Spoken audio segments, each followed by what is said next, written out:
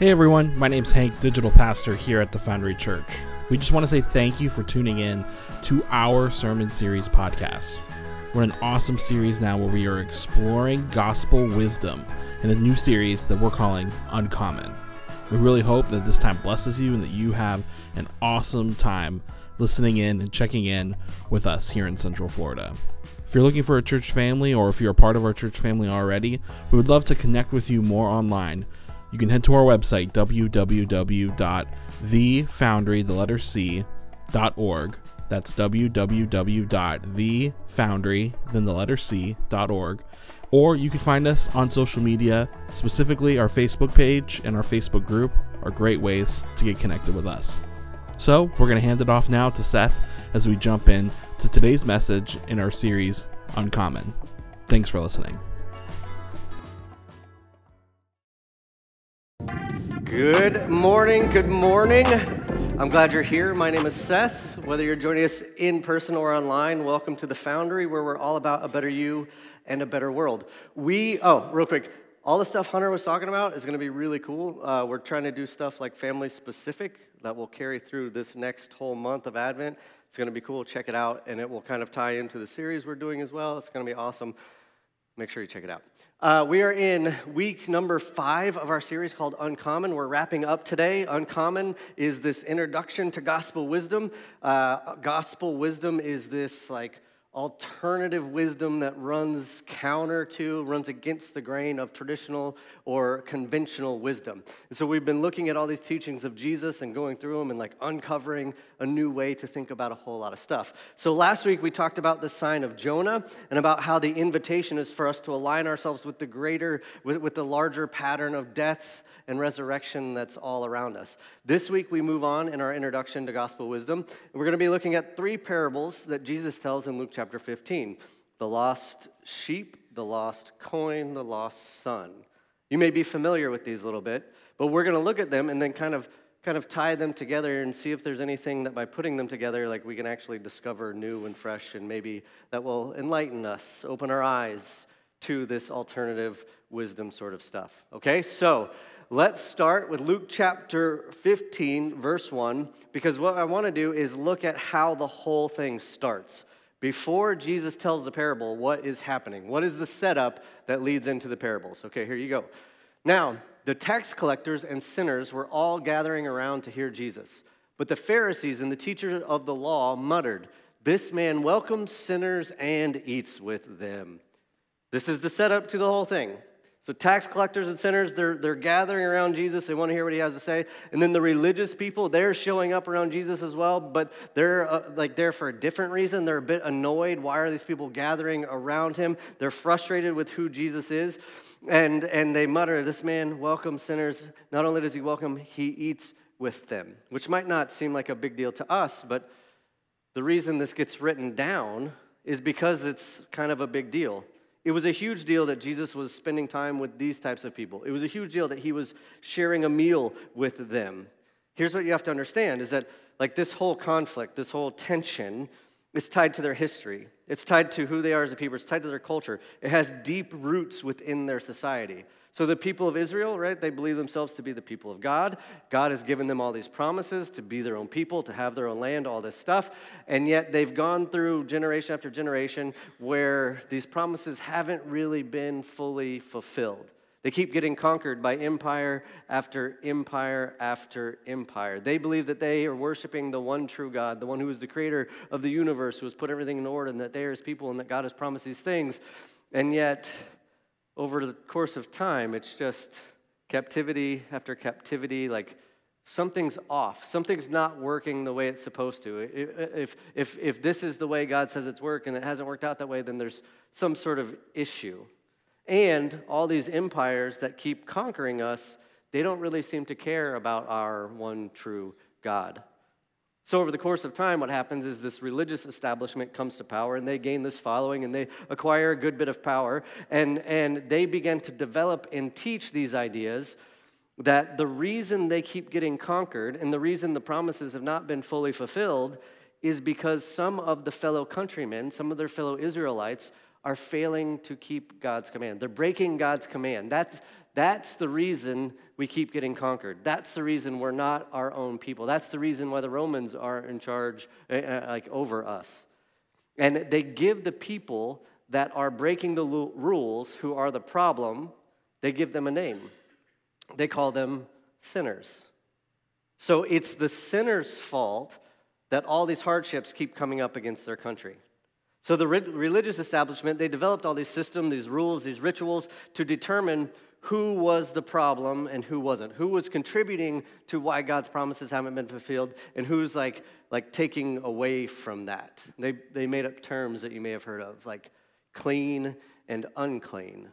So if you observed all the rituals, all the rules the way you were supposed to, you were deemed clean and you were not a part of the problem.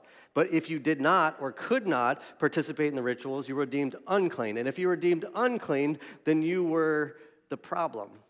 And so this whole idea, this clean and unclean, was less about the condition of the heart or a spiritual matter and more about a political label and the following of the system. So to call somebody a sinner was more a political statement than it was anything else. One of the other problems with this whole setup was that some of the laws that they created had to do with like ritual bathing and purity laws. And so you would have to come to the temple, you'd have to get in this little pool, you'd go through the ritual, the rite, whatever. You'd be deemed clean, therefore you are on the side of the good. But the issue is, it took time and money to go to the temple, to afford to be able to do this sort of thing. So if you were like a farmer or a shepherd or like the working class, this was a bit difficult. If you lived in an agrarian society where you're out in the field, you're working all day, every day, getting your hands dirty just to survive, you don't have the extra time and money to participate. And so since you can't do this, you're now labeled as a sinner and you're deemed to be a part of the problem, and you're the reason the bad things keep happening to all of us. This is also where like the social hierarchy of the day comes into play. We keep talking about this. There's a strict social hierarchy. And you have the Romans at the top, everyone underneath them based on how much you make, how much you have, how much status, how much power, all this stuff. They interact with each other. They don't interact with the people beneath them. Even within the Jewish society, the people at the top do not interact with the people underneath them. One, because why would you? Like, they're beneath you. And then two, because they're probably unclean, which means they're sinners, which again means they're part of the problem. So people would stay within their class, within their rank. You hang out with like-minded or status type of people. The one thing you don't do is hang out with people beneath you. The other thing you don't do is eat with the people beneath you. To eat with somebody was a big deal at this time. To share a table with somebody, to share a meal with somebody was a big deal because you're essentially validating the other person. So we, in this group, we can eat with each other because we're okay with each other, but we can't eat with them up here with the religious people because for them to eat with us would be for them to say that we're okay, but we haven't done the rituals, we haven't done the purity cleansing, so we're not clean, so we're sinners, so we're part of the problem, so they can't say that we're okay, so they can't share a meal with us. But what do we see Jesus doing? Always. He's always eating. He's always eating. He's always eating with somebody. He's eating with people from all different parts of the social hierarchy. He eats so much, in fact, that he gets accused of being a drunkard and a glutton. Like, how much do you have to eat before people just start saying this to you about you, right? Like, how much? That guy is always eating. He's just parked at the buffet. So he's eating with everyone. He's eating with everyone, but he's not just having a meal because he's a rabbi. He's a religious leader. He's a religious leader who's eating with the sinners, with the unclean. This alone is a huge statement. It's a bold statement because he's saying essentially that they're okay in his book. He's eating with the people that are technically beneath his station and his status in society. Everyone in the religious establishment has deemed unclean or unworthy. Jesus is saying, pull up a seat, which would really make the religious people really, really mad. So this passage starts with sinners and tax collectors gathering around Jesus to hear what he has to say. Then the religious people, they're gathering around too, but they're looking at this whole situation with a bit of disgust. And they're saying, he welcomes sinners and eats with them. He's saying that the people are okay, the people that we believe to be the problem for why we have all the issues that our countries have. That's the setup for the parable. That's the context. That's the framework through which you have to view these next three things, okay? So let's get into the first parable. So in response to the grumbling religious leaders and to the crowds that are around him, Jesus says this. Then he told him this parable. Suppose one of you has 100 sheep and loses one of them. Doesn't he leave the 99 in the open country and go after the lost sheep until he finds it? Okay, now pause there because this is a great line that we might just kind of breeze right through, right? And I promise the whole message won't be this nitpicky, but just a few things to point out to keep us moving in the right direction. So this phrase we might normally read over, suppose one of you has 100 sheep and loses one of them, right? This right here is a bold choice of an opening statement. This right here, to the religious guys, might even be a bit offensive. Because the religious guys, they would never participate in something like this. Because of the whole ranking and hierarchy sort of thing, not only who you eat with is an issue sort of thing, but like your profession. Not only are these cleansing rules and rituals that you have to participate, your profession was deemed as clean and unclean. So if you're the Am Haaretz, which is the people of the land, you're the workers, you're the ones that are getting your hands dirty, you are deemed unclean. That whole profession was. A religious leader was clean. They were respectable. That was okay. The Am Haaretz, the people of the land, they were the sinners. They were the ones who couldn't have the time and the ability to go and do the thing that they needed to do to be made clean, right? So a shepherd is the Am Haaretz. So when Jesus says to the religious leaders who are up here, suppose one of you has 100 sheep. Suppose one of you is a shepherd. Right? Like this is a bit of an offensive statement. This would be like saying to a bunch of preachers, suppose one of you owns a gentleman's club and one of the girls twists her ankle. Right? Like that's the offensive sort of thing. This would be like saying to an Alabama fan, suppose you were an Auburn fan. Like, no, we can't do that. That's beneath us, right? It's beneath us. We would never do that. So this is a big opening line. Jesus directly confronts their core identity. Suppose you uppity, religious, elite people, suppose you had 100 sheep. Suppose you were the Am Haaretz, the sinners, the one that you have labeled outcast. Okay, verse 4, continue. Okay, so suppose one of you has 100 sheep, loses one of them. Doesn't he leave the 99 in the open country and go after the lost sheep until he finds it? And when he finds it, he joyfully puts it on his shoulders and he goes home. So he goes, he finds the thing, and there's this initial celebration, this response of joy because he's found the thing that was lost. He puts it on his shoulder. There's excitement, there's a celebratory moment, and then he begins to make the journey home. The lost sheep has to be carried home, which means there's a moment of celebration, and then there's the work of restoration, that the shepherd is returning the sheep to where it belonged. Okay, keep going, verse 6. Then he goes home, then he calls his friends and neighbors together and says, rejoice with me, I have found my lost sheep. So there's not just one moment of celebration, there's two. There's the initial one where he just finds the sheep itself and he celebrates. And then when he gets home, after he does the work of restoration, there's this whole other party. Like, we're going to celebrate that this lost sheep has been brought home.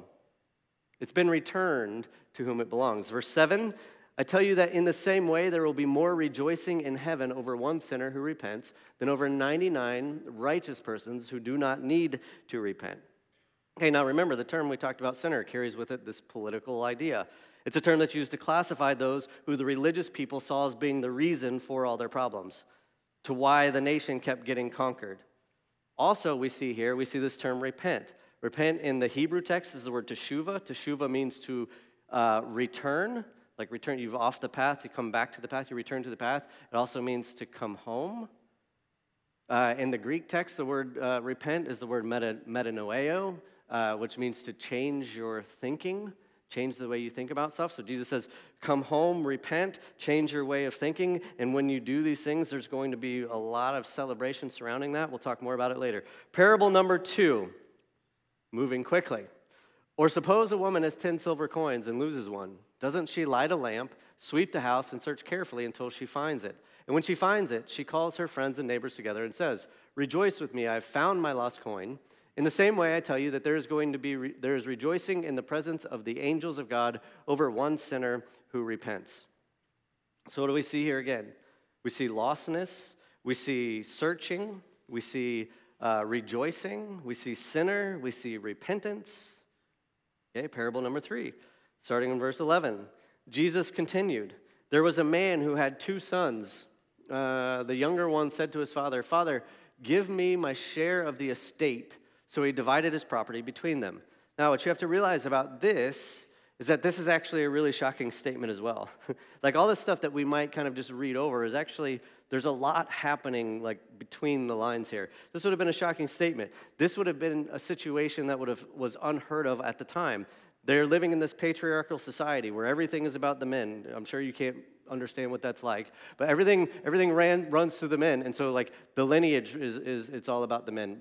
When the father dies, the inheritance, it's all passed down through the generations of the sons.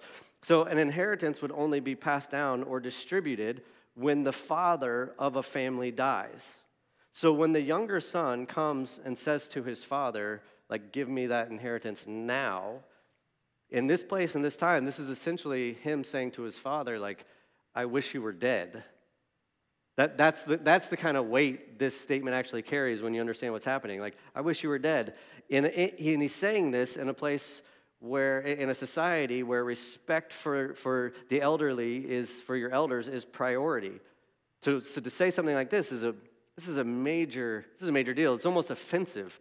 This is an offensive beginning to the story. And what's crazy about it is not only does the story start this way, but the father doesn't like beat or punish the child for asking this, for telling his dad that he wishes he was dead. The father actually grants the request, which is kind of an odd thing. The father grants the request. So keep in mind that this like offense that the son commits against the father, it's not just that he asks the question, that's offensive, but it's also that the father goes through with it. This actually would have like become offensive to the older brother as well, because it's kind of like, it's like an early withdrawal. Okay, so here's the way the thinking goes, is if typically you're waiting till the father dies to distribute the inheritance, well, now the son comes to the father while he's still alive and says, "I wish you were dead." So the father grants the request, so he splits everything he has. He's splitting up everything he has in that moment. So by taking everything in that moment, the thought is you're missing out on the father growing his wealth, acquiring more property, acquiring more land, whatever. So by taking it out early, not only does the younger brother get less, but the older brother gets less as well. So if you're the older brother, you're going to be a bit upset at the younger brother for asking the question, and you're going to be upset with your father for actually saying yes to the request. So now he's in a bit of a tough spot, like, because it kind of stinks for him, right? Like, he's kind of getting a bit of a raw deal here. So the story continues. If you're familiar with the prodigal son, the younger brother, he squanders his wealth on wild living. Eventually, he hits rock bottom. He makes the decision, I should go home, beg for a job with my dad. Maybe I can be a servant. I know the servants there get treated better than I'm living right now. You see in verse 20 this incredible reunion. So he got up and went to his father. But while he was still a long way off, his father saw him, was filled with compassion for him. This is a big deal, by the way. Because in these societies, a father, an older man, would never run. The fact that he's running speaks to the character of the father, because this is undignified, this is unclassy, right, for the father to do this, but he does it. He runs to his son, threw his arms around him, and kissed him. This is like a big movie moment in my mind, right? It's cinematic, like the son is in his lowest point, and then he decides to come home, and the father is out working in the yard or whatever, and then the son appears, there's a shadow on the horizon, and his dad's like, "Who's that?" And he comes, and then all of a sudden he sees him, he starts running, and then it's slow motion, and they're running towards each other, and the music builds, and this great crescendo, and then they embrace, and they're swinging, and they're smiling, and they're crying, and it's like this, right? It's a beautiful moment. We love this story. We love the prodigal son. It's a great story. So the son returns. Dad throws this big party, a celebration of his lost son. He gives him the ring. He gives him the robe. He says, "Welcome home. You're a part of this family." This causes problem with the other brother, the older brother, though, right? The older brother, who, because the younger brother took the inheritance early, got less inheritance than he should have, and who, at the same time, has been loyal to his father the whole time that his brother was off doing whatever he was doing. Now he's feeling a bit overlooked. So watch what happens, verse 28. They're having this big party. The older brother became angry and refused to go into the party. So his father went out and pleaded with him. But he answered his father, "Look, all these years I've been slaving for you and never disobeyed your orders. Yet you never gave me even a young goat so I could celebrate with my friends. But when this son of yours," which is really funny, he doesn't label him as his brother. It's not when my brother came home. It's when your son, right? Parents, you do this when your kids do something dumb. You're like, "Hey, your daughter did this." Anyways, but when the son of yours who has squandered your property with prostitutes comes home, you kill the fattened calf for him. This was also a big deal. That was reserved for like a special occasion. You kill the fattened calf for him. So he's a bit upset. Verse 31, "My son," the father said, "you are always with me, and everything I have is yours. But we had to celebrate and be glad because this brother of yours was dead and is alive again. He was lost and is found." Now, you know what's interesting about this story, especially if you're familiar with it, but is that if you think about it, both sons are actually kind of in the same spot. They both, in some ways, separate themselves from the love of the father.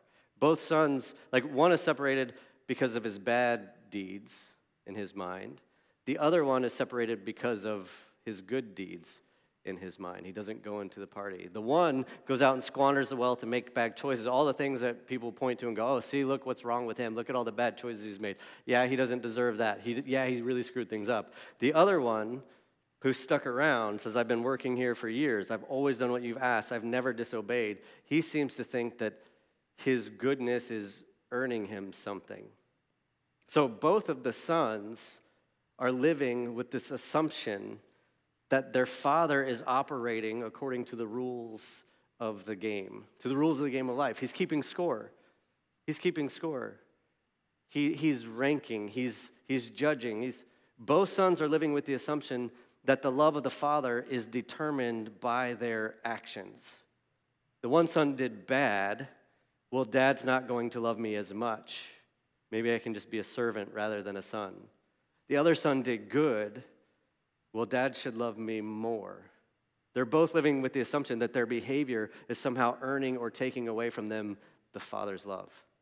But what does Jesus do in this story? What does Jesus do with the father character, the God character in the middle of the story? The father welcomes home the lost son. He says, "Here's a robe, here's a ring. Welcome home. You've always been my son." Then the older brother gets upset, and he refused to go to the party that's celebrating the return of the son. The father goes to him and pleads with him. "Please come into the party. Please come celebrate. Your brother has returned home." And when the brother says, "Well, you never gave me anything," the father says, "Yeah, but you were always with me. Everything I have is yours."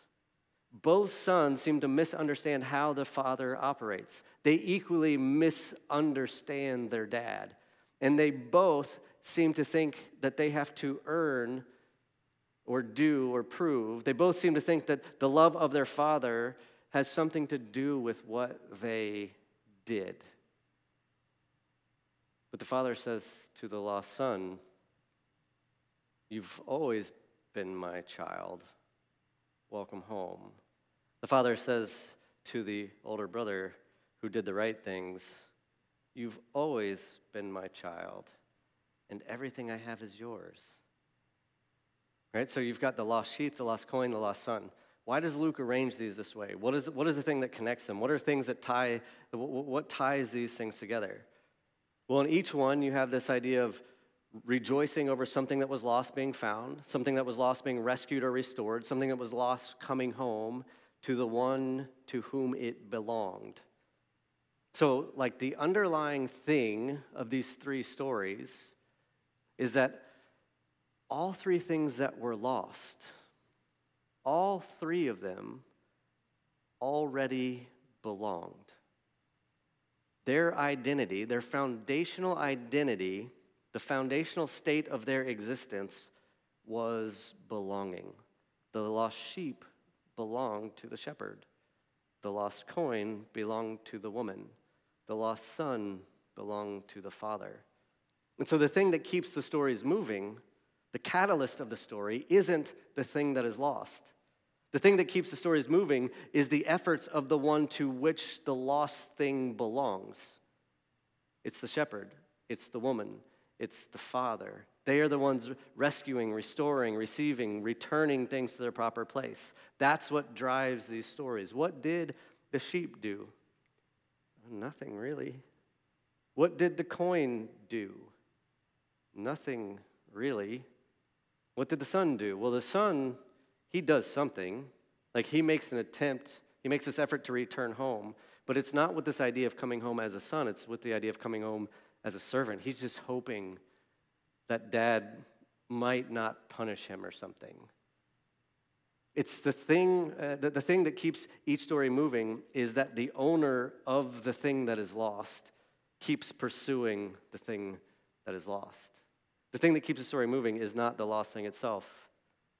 The thing that is lost would just stay lost if it weren't for the one to which they already belonged. Do you see why this is incredible? Do you see why this is like amazing? Do you see why this is like alternative gospel wisdom? Because the mindset of the world is, and even many people's understanding of religion and faith is like everything is kind of a bit transactional, isn't it? It's like it's kind of conditional. If I do this, then God will do this. If I do A, B, and C, then God will bless. If I follow the rules, then God will bless. It's like the rich young ruler who came to Jesus and said, "What must I do to have eternal life?" And Jesus says, "Well, go sell all your stuff." He says, "I can't do that." And he walks away sad. We talked about it a couple weeks ago. Right? He's looking for, tell me what to do so that I can do that, so we can make this transaction so that I can get the thing that you told me. Let me go do this so that I can have eternal life. Well, then the problem is like, if I do the right things, if I follow the rules, and then something's still off, right? If God hasn't fulfilled his side of this transaction, then what's the typical response from people? Well, it's similar then as it is now. Like, well, there's something wrong with you, right? You ever heard the phrase, well, there's sin in the camp. Something's going wrong, so it's on you. Or if you've ever heard people when you have an issue, well, you just need to pray more. You need to pray harder. You need to pray more fervently. You're not doing enough. The guilt is on you. Oh, you have to fix it. You have to do the thing. But what we see here in this story, or even the story of Job, if you think about it, what was the whole story of Job? All his friends were like, no, what did you do? Why did you do this? What have you done wrong? When you make the whole thing transactional, the guilt comes back on you. And then what we see in these stories with Jesus telling, he's like, all the things that were lost already belong. They didn't really do anything. Belonging was their foundational state of being. The son could not belong to the father. The sheep could not belong to the shepherd. The coin could not belong to the woman. Think about the last thing the father says to the older brother. Of all the things Jesus could have put in the mouth of the God character, of the Father, what does he have him say? Of all the things he could have said, you are always with me, and everything I have is yours. You are always with me, and everything I have is yours. So what is your approach? What is your general understanding of life, faith, religion, spirituality? Is it one of, tell me what to do so that I can go and do that, so I can receive the blessing, that I can receive the words that God will bless me? Is it one of, well, I have to keep checking the boxes to make sure that I'm earning the proper points? Is it one of conditions? Is it one of, I have to keep proving myself in order to have value? Or is it one of belonging? Because one of these ways is like really freeing, and then the other ones are kind of exhausting. Like you keep playing the game. That's exhausting. And here's the thing about this, at least to me, is like this all affects your life like directly. This affects the here and now. This affects your everyday, because where you're at with this, your understanding of this is the place you live from. This is the place that your actions are birthed from, which means that if my foundational understanding is that if I have to earn and do and prove and accomplish, then everything I'm doing has like this base layer or is being birthed out of this need. It's being birthed out of some sort of fear or anxiety or stress or whatever, or a lack of value. So I have to keep doing, improving, and going.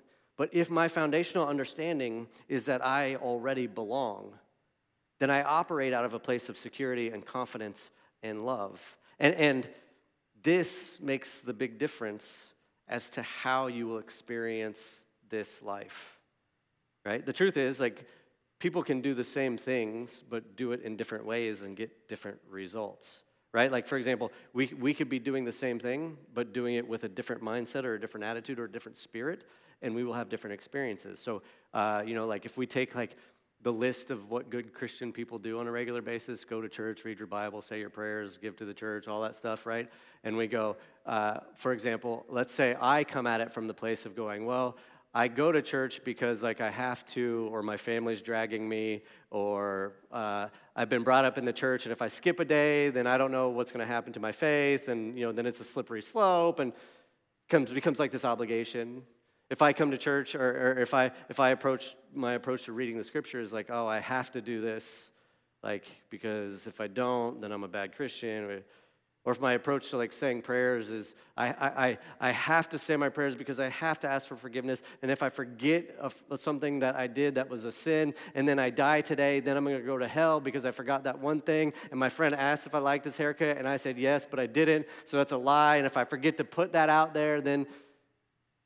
Now, you, on the other hand, you can come at those same things, going to church, reading your Bible, saying your prayers, from a bit of a different place, right? If you come at it from the place of, well, I'm not going to church because, like, I have to. I'm going to church because I get to go fellowship with people. I get to go interact with community. I get to go see people that have similar belief, that we worship this same God, and we want to come together and, like, glorify that God. Well, that's a different experience then, isn't it? Oh, well, I don't read the Bible because I have to. I read the Bible because there's a lot of, like, wisdom and insight. There's a lot of things that can actually speak to my life, that can help me, like, live a better kind of life, that can help me have a better experience. Like, well, then you're going to have a different approach and experience with the scripture. Well, I say my prayers not because I have to, but because, like, this is actually an opportunity for me to communicate with the divine. I get to have a conversation with the one who is over all and through all and in all. So we're doing the same things, but it's just coming from a different spirit. It's coming from a different place. So we're going to have completely different experiences, aren't we? That's why part of this is incredible. Because we get to come from this place of insecurity, uncertainty, unknowing, whatever. And what the gospel wisdom is announcing to us is, like, you already belong. You already belong. So when you're operating out of a place of belonging, out of a place of security, you're free to give yourself to things. You're free to give your energy and your time to all kinds of wonderful things and not be riddled with worry and fear and anxiety. You already belong. Now you're free to experience the fullness of life that Jesus came to offer. Right? He's continually inviting us to be free from all of the other stuff, all of the heaviness, all of the weight, This is the gospel announcement, that you are alive, that this gift, that he has given you this gift of life. And the fundamental state of all things is that it belongs. The story that Jesus tells are insisting that the universe is not against you. It's not neutral to you. In fact, it's on your side. These stories insist that God has extended a massive amount of effort to rescue and restore and renew and redeem all that has been lost, all that has wandered. Right? He's done the work. You already belong. So when you find yourself, like, tired and hurting and disappointed or embarrassed, or you got wounded in some way, like, maybe you need to take a moment in the middle of that hurt and frustration and pain and listen for that gospel wisdom. Listen for that gospel announcement that says, you already belong. You don't have to earn or prove. And even the things that were lost, I already did the thing. Like, I've taken care of that. Like, don't question your identity. Everything I have is yours. You've been with me the whole time.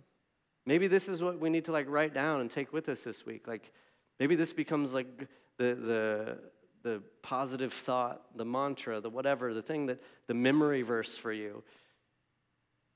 Everything I have is yours. You've always been with me. Like, so when that difficulty arises and you're struggling with identity and what I'm doing or whatever, or you're coming to some sort of frustration, like, no, like take a break, take a breath, take a breath. Everything I have is yours. You were always with me. Everything I have is yours. You were always with me.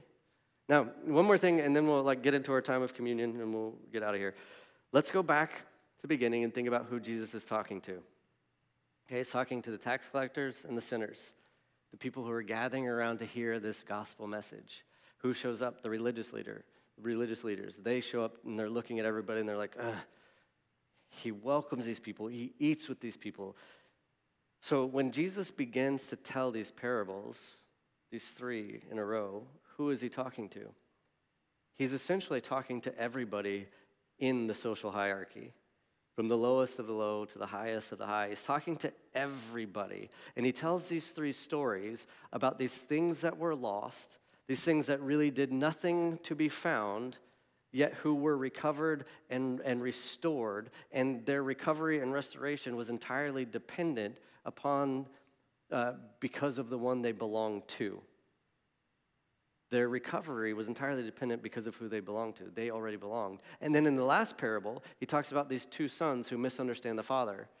The one thinking that the father's love for them was based on the good or bad actions. The one son who says, I don't think the father will take me back. And the son says, welcome home. You've always been my son. The one son who said, I did everything right and you didn't give me extra. I should be getting more. And the father says, you've always been with me. Everything I have is yours. And then we see at the end, in each of these parables, there's this rejoicing over that which has been found. And then it says there will be more rejoicing over one sinner who repents. Okay, let's think about these words again, to repent. The word in Hebrew is the word teshuvah, which means to come home, which means to return. The word in the Greek text is metanoeo. Meta meaning change, noeo, meaning thinking. To repent is an invitation to come home. It's an invitation to change your way of thinking. So the religious elite who think that they're earning something by maintaining and meeting the purity laws and standards, and to the sinners who are seen as part of the problem, whose actions are thought to separated them from the will of God, Jesus says to all of them, you need to change the way you think about this. You need to change the way you think about yourself. You've misunderstood how all of this works. Both of you are playing the earning and ranking and proving and worth game. Repent, for the kingdom of heaven is near. Change your thinking about this. You are not earning or losing your belonging. You already belong. And it's not because you were good, like the religious guys, or bad, like the guys who couldn't perform the rituals, the purity laws. It's because you're all sons and daughters. You've been sons and daughters the whole time. This is the fundamental starting point of your existence. You belong. So today we're going to gather around the table, metaphorically. We're going to go into our time of communion. We're going to pass the juice and the bread that represents the body and the blood of Jesus. And the table, think about what the table means to us. In a hierarchy where who you ate with mattered, and where rabbis shouldn't be eating with the lowly sinners, Jesus invites us to his table. He invites us to come share a meal, a place where nothing is earned or subtracted from our existence, but rather a place where there is no hierarchy, a place where we are all equal because we all belong to him. And we participate in this meal. We take the bread and the juice that remind us of the body and the blood of Jesus, and it reminds us that our belonging has nothing to do with what we've done. It's entirely because of him. That God so loved the world that he sent his son to rescue, redeem.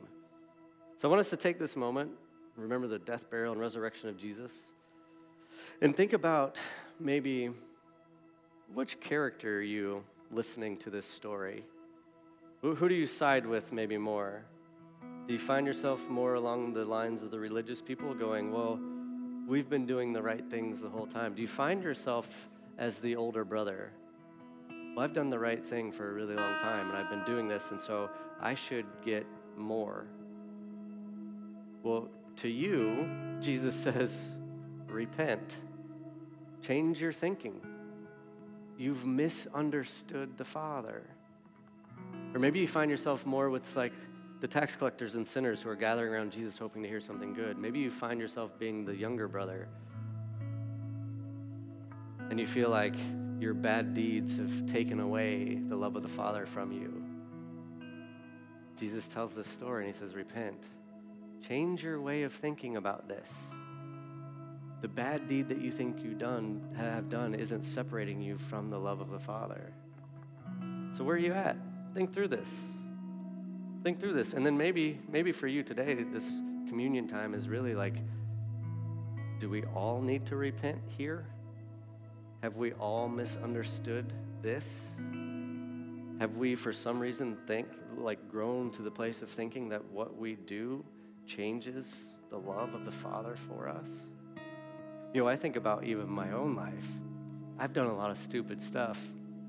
And the funniest thing to me is that my dad still loves me. He still loves, he hugged me this morning. Right? And I've been a mess. Done a lot of stupid things in my life. But the thing that I've never questioned is, do I belong? I've always known that. I've always known that.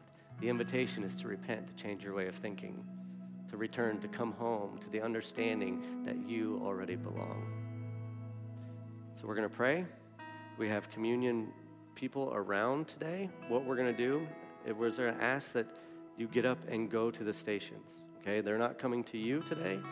You're going to them. If you are unable to get up or unwilling to get up, that's okay. Just simply raise your hand, stay in your seat, and someone will come to you. Okay, so again, you don't have to rush today. Take your time, think, pray. If you want to get communion first, that's fine. If you want to get it after, think through. Where are you at? What do you need to repent? What way of thinking does it need to change today? We're going to pray and give you some space. Dear Lord, we're so very grateful for this time, for this moment. God, we thank you for these incredible stories. We thank you that people have been studying these for thousands and thousands of years, and there's like new insight all the time. God, we thank you that this book is alive and active and speaks to us, that it is continually calling to us, crying out to us, begging us to see things a little bit different. God, we thank you for the message of belonging. We thank you that you sent your Son. We thank you that through him we have freedom and forgiveness, eternal life. God, we're grateful that we get to come to the table, a place where we are equal, a place where we're brothers and sisters in your name, a place where there is no hierarchy, where there is no ranking. God, we thank you for this moment to sit, to eat, to commune. God, we thank you for sending your Son. It's in Jesus' name we pray. Amen. Hey everybody, it's Hank one more time. Thanks again for tuning in and listening to this awesome series that we've been in, Uncommon. Our hope and our prayer is that you can listen to these messages and take away from them a new perspective on the truths and the ideas and the concepts that we talked about, so that you can live your life in a little bit of a different way than you did before. We really are glad to have so many of you who participate and engage with us in our online platforms and through our online messages. Again, if you want to learn more about us and who we are as a church, and you want to learn more about what it means to reclaim God's intended reality for your life and creating a better you and a better world, head to our website. That's www.thefoundry.org. Again, that's www.thefoundry.org. Look for our awesome Facebook group as well, which is a great place to connect with people who are a part of our church, both here in Central Florida and abroad. Thanks again, everybody, for tuning in. We'll see you next time.